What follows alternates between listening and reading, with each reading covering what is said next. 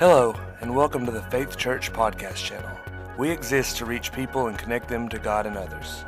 If you would like more information about Faith Church or would like to schedule a visit sometime, visit our website at www.igotofaith.com. We can only do what we do because of the generosity of our Faith Church family. If you would like to contribute to our ministry, you can do so by visiting our website at www.igotofaith.com and hit the Giving tab. Or you can text the amount of your contribution to 256-483-4991. Both of these options will send you to a safe and secure server. Your giving is much appreciated. Now get ready as our lead pastor, Steve Husky, continues with part 3 of his series, Greater Than. Y'all pumped up, ready to be here?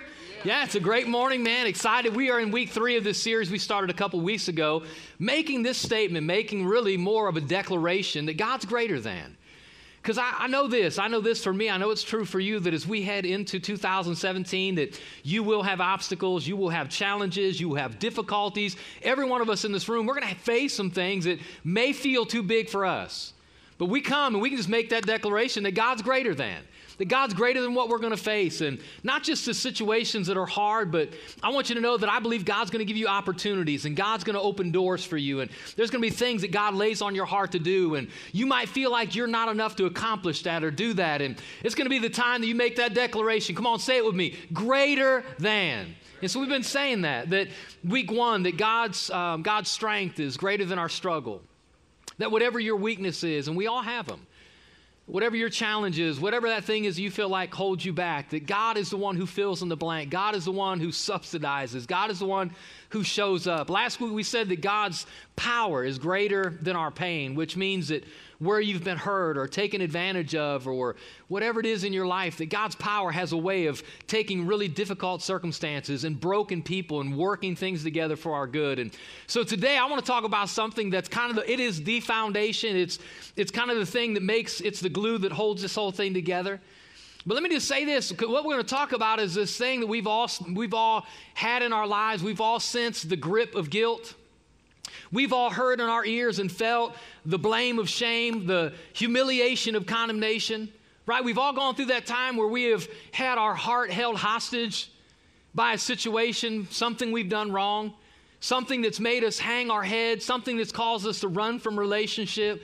All of us in this room, we have dealt with and felt guilt, right? The power of guilt that sometimes just overcomes us. It's guilt that is sometimes so difficult for us to overcome and get through and leave behind.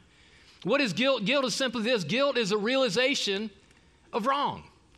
Now, some of us, right, we know it's wrong before we do it. We plan to do it. We think we're going to do it. And even beforehand, we know it's wrong, right? But we do it anyways. And the whole time, man, our heart is screaming out. Our conscience is kind of raising up in arms. There is a million-man march in our mind telling us that it's wrong. Sometimes we don't realize it's wrong till we're in the middle of it. We're in the middle of the decision, and all of a sudden we know, like, hey, this is wrong. This is out of bounds. I shouldn't do this. Sometimes we don't really come to that conclusion that it's wrong until we've already done the deed. But it's after that moment that, like, guilt comes crashing down, and again, we realize that, man, that's wrong. That's out of bounds. I shouldn't have done that. Right? It's like a counselor that went finally and spoke to her client and said, hey, Mr. Jones, I've come to the conclusion of what it is that's at the root of you feeling guilty all the time. And he said, oh yeah, what is it? He said, you're guilty. Like all of us in this room, if you feel guilty, if you ever felt guilt, if you are carrying guilt today, do you know why? It's because you and I, what are we? We're guilty. We have all realized that we have done things wrong. I remember for me, probably one of the most profound moments, memories that sticks out in my heart. Like many of you, I could make a long list of things I've done wrong, things I knew they were wrong before I did them, things that were wrong I didn't realize till I was doing it, and things I certainly knew after it was done, things I've done to people, ways I've treated people, like on and on. I remember as a kid, and I was probably, maybe 7 years old, but you know, my mom and dad, they would go out a lot of times on Friday night. And when my dad would come home, I can remember this was kind of his thing. He would come home at night and he would always take off his jewelry because I'm a 70s kid. And so my dad, he had his taco meat sticking out of his shirt. And he would wear a lot of times a cross, not because we were Christians, but because that's what you did in the 70s. You wore crosses. And so he would take off his jewelry, his wedding ring, whatever, and he would like stick it like on this little end table in the living room. And he would take out his wallet and he would take out his change. And I can just always remember this on Saturday morning coming down and like, there's my dad's stuff where he took it all off on Friday night. And this one Saturday morning, like, I don't know what overcame me. I don't know what it was. I don't know what the draw was, but I remember seeing that pile of change as a little kid and just feeling like, you know, I don't know, Dad's not going to miss a quarter. And so even though my mom and dad was literally in the next room and I could see them, and this memory is so clear, I remember walking over and just taking just one, sticking it in my pocket and thinking, man, there's a lot of nickels and dimes there, and he's not going to miss a couple. And so I remember like, just for the next few minutes, I'd sneak over and take one, but I would always like organize a change so it didn't look like any was missing. So later that day, we went like the big Saturday, we would go to Kmart. Listen, don't hate, celebrate. It was the original saving place. And like, I don't remember what I bought, but I remember I bought some kind of trinket as a little kid. I had some money, but with my dad's subsidy, I was able to up my game. And I'll never forget coming home and my dad asking like, hey, Stephen, because that's what he called me when I was in trouble. That's when I knew things were going downhill quick. Stephen, how much money did you have? And I remember like right away, like I knew what I did was wrong. I felt right? I felt that condemnation. I felt that shame. I felt that guilt. But like all of a sudden it started coming together that Dad knew what I had done. And like I tried to cover it over. I tried to tell him I had more money than I had, but he knew. And guys, and some of you know this, when you hurt somebody, when you betray somebody, when like you do something, you feel guilty. Here's the thing, and here's what you need to know. If you're not religious, that's okay. If you're new to the Jesus thing, you need to hear this. See, it's not that guilt makes you a bad person. The real power of guilt, it makes you hide from relationship. Like, I just wanted just beat me, like, just ground me. But having to look at my dad and know that I stole from my dad, like, it crushed me. And so Jesus, he comes along and he says, hey, you're all guilty. Not pointing fingers, but to get us to realize, again, the grip of guilt in all of our hearts is real. Because Jesus said, again, when you realize you're wrong really in two simple ways. It all comes back to this.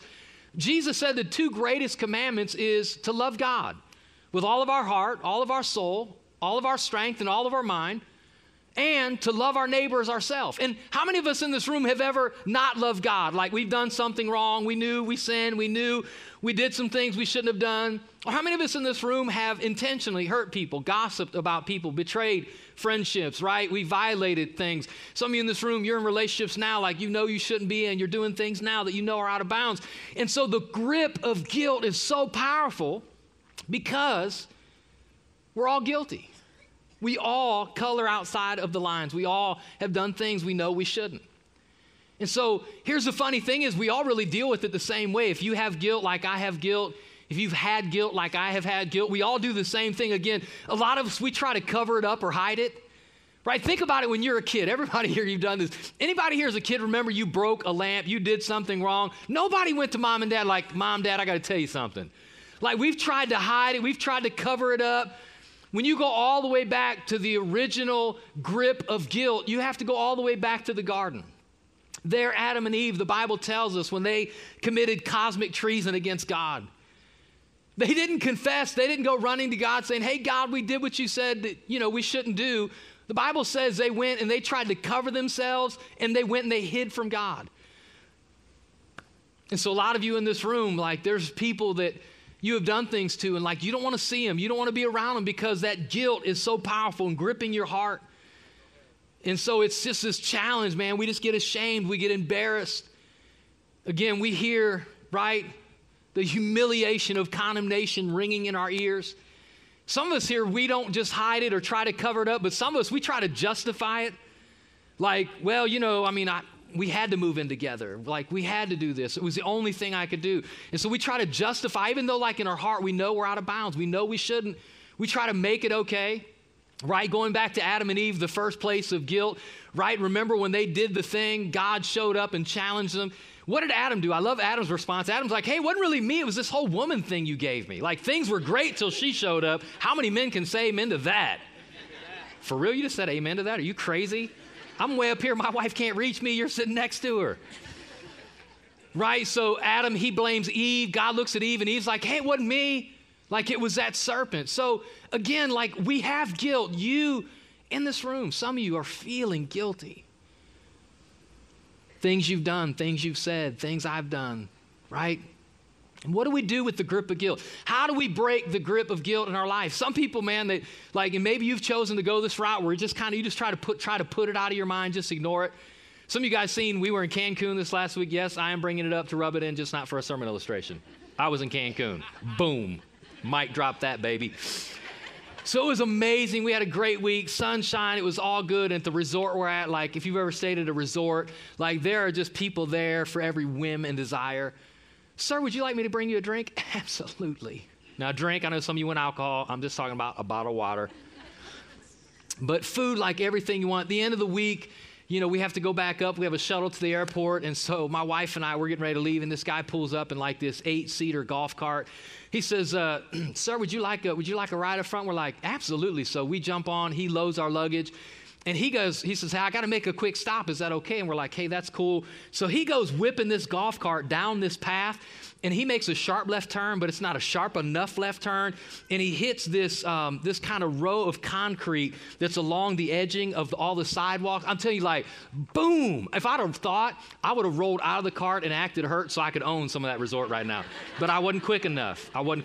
So, but he hits this thing, I'm telling you, breaks it, like totally destroys this edge. It was so cool. So he hits it, boom. He backs it up, beep, beep, beep, looks at us and says, wasn't me, and takes off. I promise that happened. Wasn't me. And so maybe that's like the way you deal with guilt is you just try to convince yourself, just like out of sight, out of mind. But at the end of the day, guys, come on, all of us are guilty. All of us have broken like laws. All of us have hurt people. And so here's the real deal. And here's the crazy thing is at the end of the day, like there is a conclusion, there is a judgment for guilt. Because here's where reality, rubber meets the road, is God makes it clear that he's the one who's made us and we've been created by him and for him and to live for him. And so he's the one that can create the agenda. He's the one who gives us the itinerary or the syllabus for our life. And when we choose to live outside of the boundaries that he set for us, he's the only one who can judge us. In fact, when you look at Scripture, even though, again, when you hurt people, we feel guilt. When we wrong our brothers, our sisters, our neighbors, like we feel that guilt. Here's what the Bible says. David, King David in the Old Testament, who maybe you've heard of him, but he was a guy who had an adulterous affair with a beautiful girl by the name of Bathsheba, cheated on his wife with her, and not only did that, but then had Bathsheba's husband killed. And he wrote in Psalm 51, and he knew what he had done, like he felt the grip of guilt. And he wrote in Psalm 51, and here's what he said. He said, God, it's against you and you alone that I sinned. It's not that he was minimizing what he had done to Bathsheba or her husband, but he's saying it all goes back like my guilt is really, God, it's this way, not so much this way. Joseph, you guys remember Joseph of last week? Right, Joseph, his boss's wife had the hots for him and kept trying to sleep with him, and he kept trying to avoid her, and finally, he says this to her. He says, hey, how can I do this thing? How can I sleep with you and violate not my relationship just with my boss, but my relationship with God? And so here's the question. If all of us are guilty, all of us feel guilt, all of us wrestle with guilt. Some of you are racked with guilt today for things you've done, people you hurt, and like you can't get away with it, can't get away from it. The question is like, what do we do with guilt? And I just want to make this declaration as you go into 2017, if guilt ever comes your way, like we just need to be able to stand up and shout this from the rooftop that God's grace is greater than my guilt. Come on, y'all got to say that. God's grace is greater than. Come on, say that. God's grace is greater than my guilt. Man, I love that. Has anybody here, have you ever taken the fall for someone else? Have you ever... like someone else did something wrong, but you're the one that got in trouble, you're the one that got punished. If you've had brothers and sisters, that has happened at some point in your life. But here's something probably even worse. Has someone else ever been punished for you? Like, have you ever done something wrong and someone else gotten in trouble for it? I remember in the latter part of high school, first couple years I was in college, I worked at a grocery store there 5 years. And so there was a uniform. The uniform was you would wear dark shoes, dark pants, and you had to wear a white button-up dress shirt. And in order to, finish off the fashion ensemble, we had to use and wear a red smock, which just the word smock is uncool. You can imagine how it looked.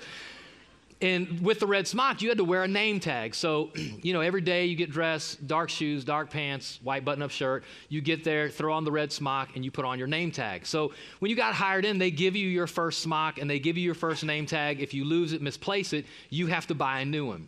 So there was a board up in the break room where people who had requested new name tags, like they would just pin them to this cork board.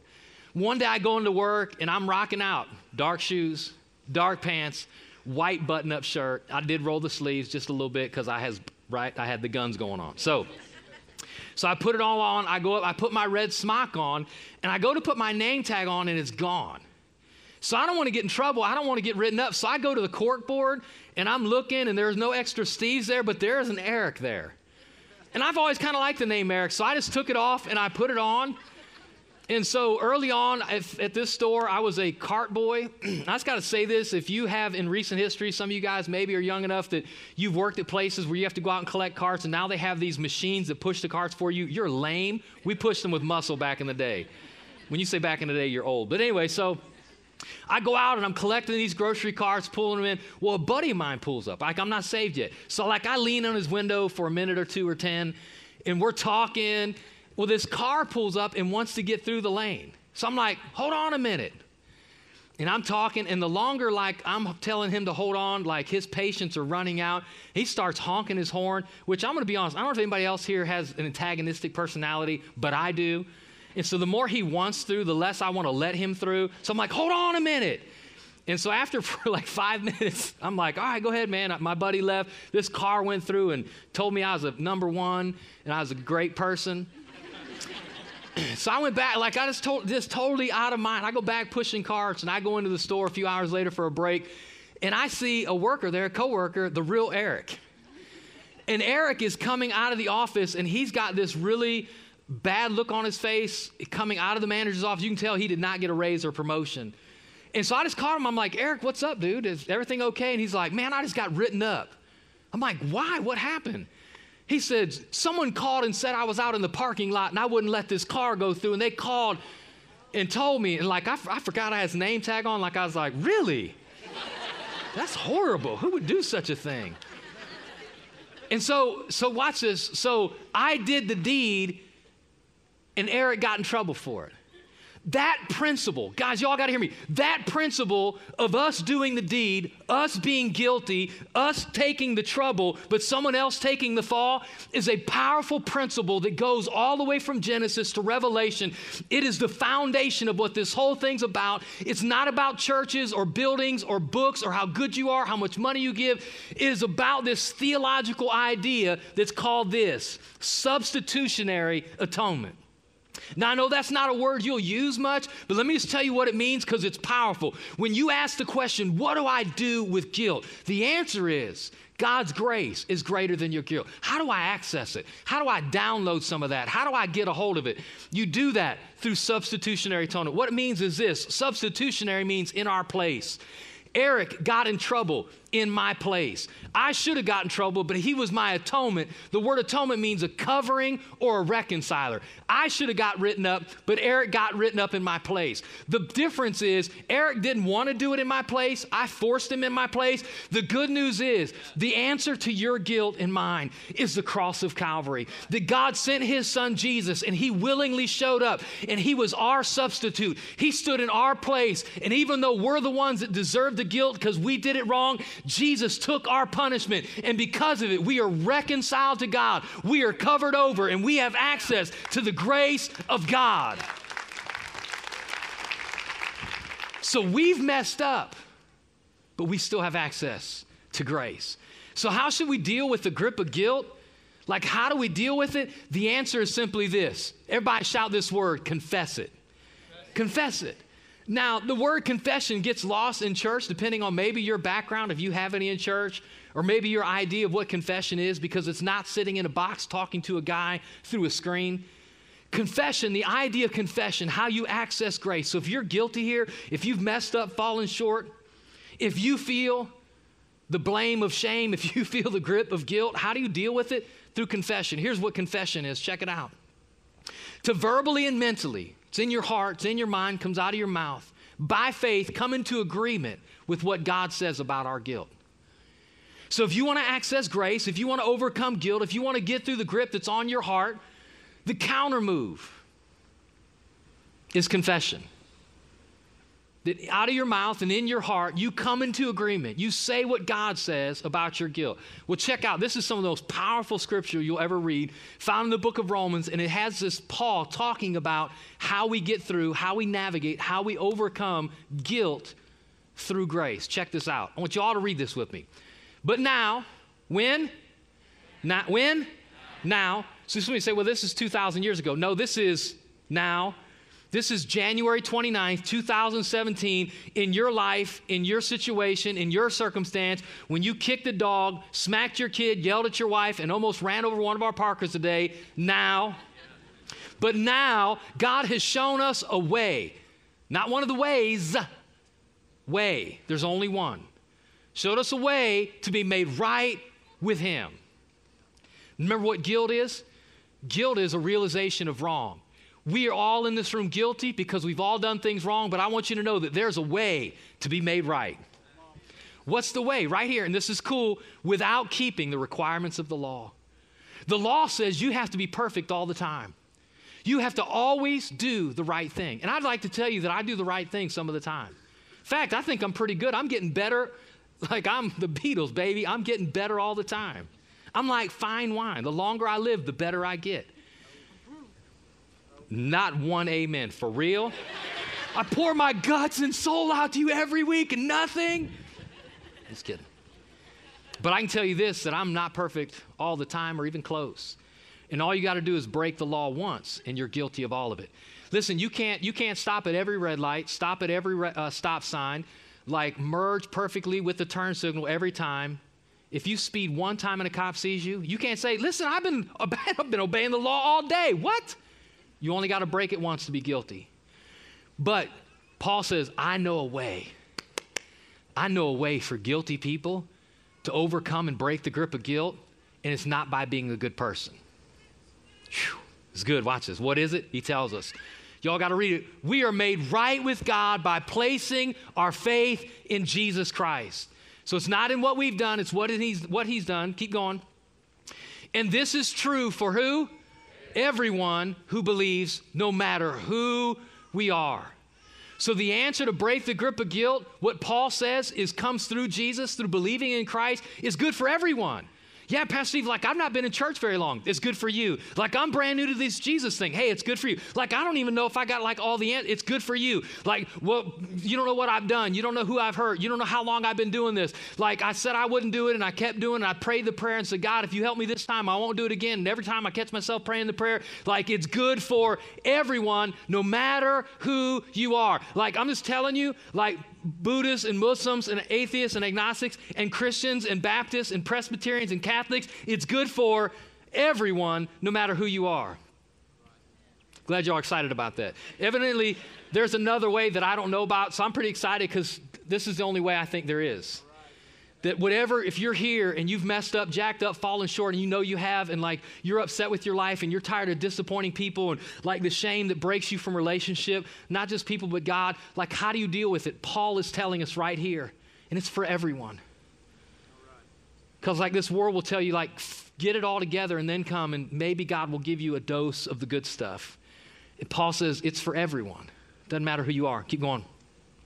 For everyone, here you go, for everyone has sinned and we all fall short of God's glorious standard. Remember what I told you? How do you access grace? Through confession, by lining up what you believe with what God says. Which means you can't justify your guilt. You can't try to hide your guilt. You can't try to minimize your guilt. You can't blame other people for it. You got to say what this says. God, I've blown it. No excuses. Like I can't push it on. I did what I knew I shouldn't do. That's why I feel the way I feel. Next part, here's the next part, check it out. Yet God freely and graciously declares that we are righteous. The word righteous means that you have a right standing with God. Keep going, verse 25. He did this through Christ Jesus when he freed us from the penalty of our sins. Keep going. For God presented Jesus as the sacrifice for sin. Y'all read this. People are made right with God when they believe. Not when they do, when they believe. That Jesus sacrificed his life, shedding his blood. Again, a substitutionary atonement. Next one. God did this to demonstrate his righteousness, for he himself is fair and just, and he declares sinners to be what? Right in his sight when they believe in Jesus. Anybody here excited about that? I'm just telling you that, like when you get thrown into the octagon of life and you get the grip of guilt over your heart, that God gives us the counter move that like we can get the knockout punch, and it is by the grace of God, and it's free. It's not by who you are, it's by who he is. It's not by what you've done, it's by what Jesus has done for us. And so guilt, this powerful thing of guilt, like nobody likes to feel guilty, but guilt is necessary because guilt is a thing. Guilt is a thing that lets us know we're out of bounds. Guilt is a thing that lets us know that we're wrong. In fact, I would say it this way, if you're taking notes, you can write this down, that first, guilt is a warning of dishonor in a relationship. When you feel guilt, it's because you've dishonored somebody.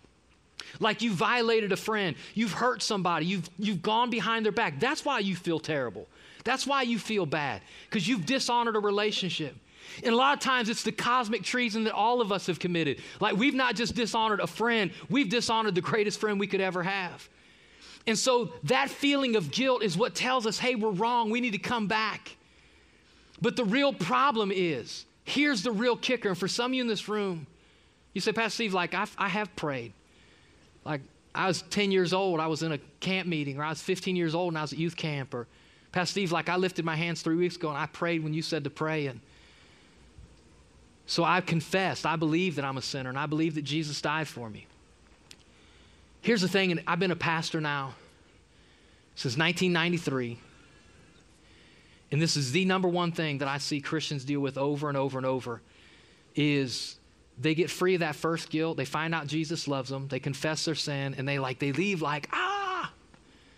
And then all of a sudden, like after a while, they start feeling guilty again because they're not perfect yet. And they feel the weight of their troubles and their issues and their mess ups and their mistakes. And again, the real power of guilt is it makes us hide from relationship. And people that started coming to church and they was excited, like, man, talking about what God was doing, and man, they were pumped up. All of a sudden, you'll see people stop coming to church, and here's why. You can tell it's somebody who's dealing with the power of guilt and condemnation, the blame of shame, the humiliation of like I blew it, like I knew I shouldn't have. Here's what happens is what was once a good thing, a warning of a dishonored relationship. Watch this. Here's what happens. Eventually, the devil hijacks it and eventually turns into a weight that divides a relationship. What the enemy wants for you, he wants you to keep feeling guilt. Like you're wrong. You're still messed up. Something's still wrong with you. Because eventually it makes us want to run from people and run from God and keep making excuses. And so what makes us guilty after we're forgiven? What makes us keep feeling that guilt? There's three things really quick. You can write it down. First of all is our conscience. Our Jiminy Cricket. Like we all have one. We all know when we do wrong, but it's messed up. I'm just telling you, you got a messed up mind, and so do I. Which means we need a new iOS download. We need a new software update. Because once you become a Christian in your heart, you have to think different as well. And sometimes we go back to that old way of thinking. The Bible says we all have a conscience. We all are aware. Nobody has to teach you or tell you. We all know when we do wrong. And that thing keeps going off. And even though you love Jesus, and even though you've believed in him, even though you've put your trust in him that he's your Savior, our conscience keeps telling us that we're guilty. Again, the Bible says, Romans 12, just real quick, we need to get our mind renewed. We need to confess what God said. We need to believe because, listen to this, God's truth is the highest truth. All right. Let me sit over here. God's truth is the highest truth. I'm going to come over here. God's truth is the highest truth, which means it doesn't matter what you think about me, doesn't matter what you say, doesn't matter what this world says, doesn't matter what anybody else says. What God says is the ultimate authority in what's true. And so if God says I'm forgiven, I don't even care what my own mind thinks. I'm chosen and I belong to him. Here's another one, and I like this. I think y'all will get this. One of the things that makes us feel guilty after we're forgiven is the world we live in. Like, has anybody else realized that a lot of times the people that live in this world, they're the ones always pointing at Christians saying we're hypocritical and we're judgmental. And I don't know about you, but like I have kind of found out like once I tell somebody that I'm a Christian and they're not a Christian, that they immediately put me and my life under their microscope. Like, wait a minute, I'm judgmental. Back it up, baby. Beep, beep. I mean, I feel like in this world that I'm playing the game Operation. Anybody know the game Operation, right? It has the guy with the red nose and like you get the rubber band, it has the metal tweezers. And if you just touch the edge, like that, like the world's just waiting for you just to mess up a little bit. I thought you were a Christian. Hey, I thought you loved Jesus. Hey, I thought you were one of those Jesus freaks. And like we're kind of like, and I don't know about you, but I feel like, oh, I messed up. Gosh, I blew my testimony.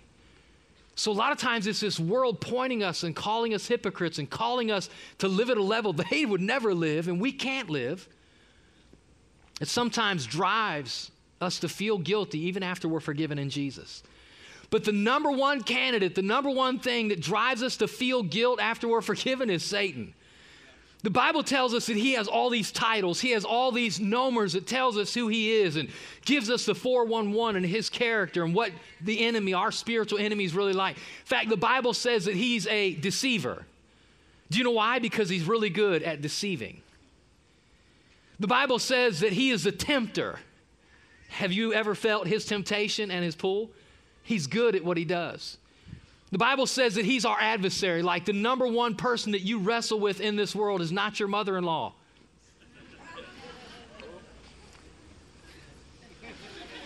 It's our spiritual enemy, our adversary. But the Bible tells us in Revelation chapter 12, verse 10, it gives him this title, it gives him this name. He is the accuser. What the enemy is really good at is pointing his finger at the long list of things that we have done wrong. And even though the Bible says that God casts our sin into the sea of forgetfulness, here's what I have found out is the devil has an impeccable memory for everything I've ever done wrong and brings it up and reminds me, you said you would never do that again. I can't believe you did that. And so, man, the enemy puts me underneath the weight of guilt. And so how do we overcome the grip of guilt? God's grace is greater than. Come on, say it with me. God's grace is greater than. So the Apostle Paul, he writes a couple more scriptures we're going to look at. And I believe like he's winding up because I believe he dealt with guilt just like I do. That even though that I've put my trust in Jesus, even though I believe that Jesus came, I believe he died for me, I believe I'm forgiven. Like there's days I wrestle with shame and I wrestle still with guilt. And like the grip of guilt tries to get me like in that arm lock and my heart lock and I have a hard time overcoming it. See, what you don't know maybe about Paul is before Paul was ever a Christian, he was one of the greatest persecutors of the New Testament church. In fact, you can read the story. This guy who so radically loved Jesus at one time hated Jesus and hated anybody who was connected with Jesus. Acts chapter 7 tells a story of this guy, Paul. Then he was known as Saul. He goes and he knocks on the door of a young man by the name of Stephen, drags him out. Stephen was a radical disciple of Jesus, one of the first. And right there on the road, he has Stephen beaten, and not just beaten, but stoned. And the Bible makes and paints the picture that Paul was right there. In fact, he was probably one of the ones holding the stones. And I believe like here he is now and he loves Jesus. And here he is now and he's trying to serve God and spread the word. And like the enemy keeps reminding him, yeah, you love Jesus like you killed one of your own. You slaughtered Stephen. And so in order to deal with the grip of guilt in his own heart, he writes these words. And I hope you all get this. If you're here and you love Jesus, but you struggle with guilt, like there's things you're still struggling with and it puts you underneath the weight of shame, I hope you hear this because these words will be the thing that'll set you free. Here's what he says. Romans chapter 8, verse 1. Y'all got to read this with me out loud. There is therefore when?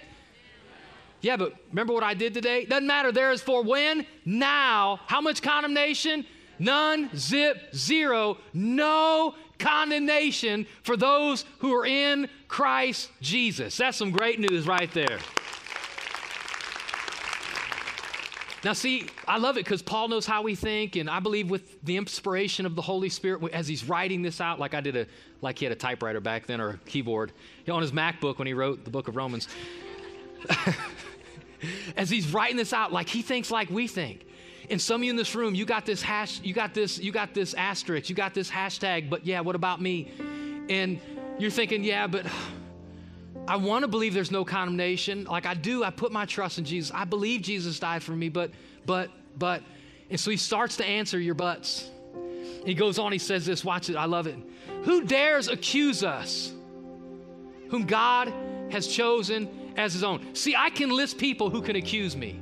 I can list people who was there when I did them wrong, hurt them, offended them, taken it. I can list them. They could stand here and line out the door. You know what Paul says? Who dares accuse us whom God has chosen as his own? What's the answer? No one. It doesn't matter what men say. God's truth is the highest truth. For God himself has given us right standing with himself. He keeps going, watch it. Who then will condemn us? Come on, say it. No one. For Christ Jesus died for us. He was raised to life for us. And he's sitting in the place of honor at God's right hand, pleading for us. He goes on, I love it. Can anything, like think about whatever you're wrestling with, struggling with, whatever's in your past, whatever currently is on your horizon that makes you feel like you're ashamed and God doesn't want to be around you, and like whatever it is, can anything ever separate us from Christ's love? Does it mean he no longer loves us if we have trouble or calamity, or we're persecuted or hungry or destitute or in danger or threatened with death? Come on, read it with me. No! No! You know, I wrestle with this message. Some of you have been in church long enough, you'll know what I'm about to say here. If you're new to church, there's a concern, and it's been a concern since day one of Jesus dying for us, that people would abuse grace. And it's a real concern that people would just show up in church, pray the prayer, God forgive me, and then just go live like hellions. Here's my rebuttal to that, and it's true. Paul writes about it. Some of you've never figured out how powerful God's grace is to ever take advantage of it anyways. You can't take advantage of it. You don't really believe it really is that powerful, that it can cleanse you and cover all your sins all the time. Like once you believe it's that powerful, then we'll talk about you taking advantage of it. No, despite all these things, whatever you can fill in the blank, all these things, overwhelming victory is ours through Christ who loves us. Whew.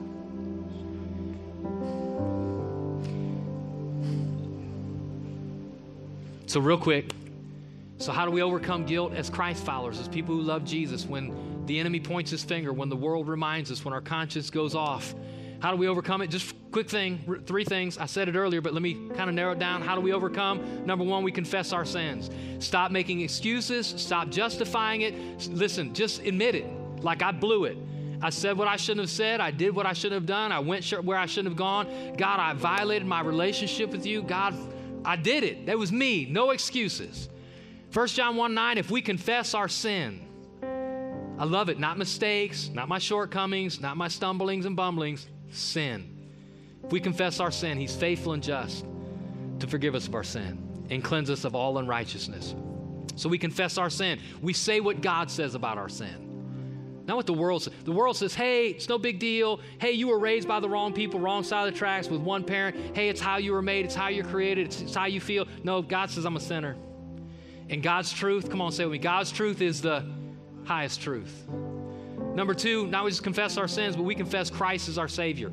I can't save me. You can't save me. Counselors can't save me. This world can't save me. Parents can't save me. Money can't save me. Wealth can't save me. Degrees can't save me. Success cannot save me. Only Christ can save me. Number 3, we confess his forgiveness. Here's what it looks like in my life. Confessing is declaring out of my mouth and out of my heart to come into alignment, to come into agreement with what God says. So Father, Lord, I'm carrying a lot of guilt today, but I believe that I'm a sinner. Lord, I confess it. I blew it. I made mistakes. Lord, I make no excuse for it. God, I'm a sinner. I confess that to you. But Lord, I thank you that you're my Savior. I could never save myself. Jesus, thank you for coming in my place, in my spot, taking my punishment for me. And Lord, I believe through it that I'm forgiven. I don't feel forgiven. The world tells me I'm not forgiven. But I thank you that your word says that all of my sins, all of my unrighteousness, all my uncleanliness, God, I thank you that it's gone. And so Lord, I just confess your truth over my life. Whew. You pray a prayer like that, don't matter what people say. So I'm going to give you just 4 scriptures real quick. I encourage you to write these down. I'd encourage you this week, put them on your mirror, put them on your dashboard, put them somewhere you see them, put them on your smartphone, look them up. 4 scriptures real quick. How do you overcome the grip of guilt? Overcome the grip of guilt with the power of God's grace. 4 scriptures, I love it. Here's what God says through Christ about our guilt. He puts it, number 1, out of sight. Check this out. Isaiah 38:17, not like out of sight, ow, but like out of sight. He says, you have put all my sins behind your back. Like people are trying to shove them in your face. God says, no, I put them behind my back. Whew. Here's one, watch this. Not just out of sight, but out of mind. Jeremiah 31:34. And I will forgive their wickedness, and I will never again remember their sins. I'm glad y'all are really excited. I hope y'all are writing this down because your excitement is staggering. I mean, maybe you're perfect and like you don't have a long laundry list like I have, but I'm thankful. And I'm amazed that God says, Steve, I've chosen to remember your sins no more.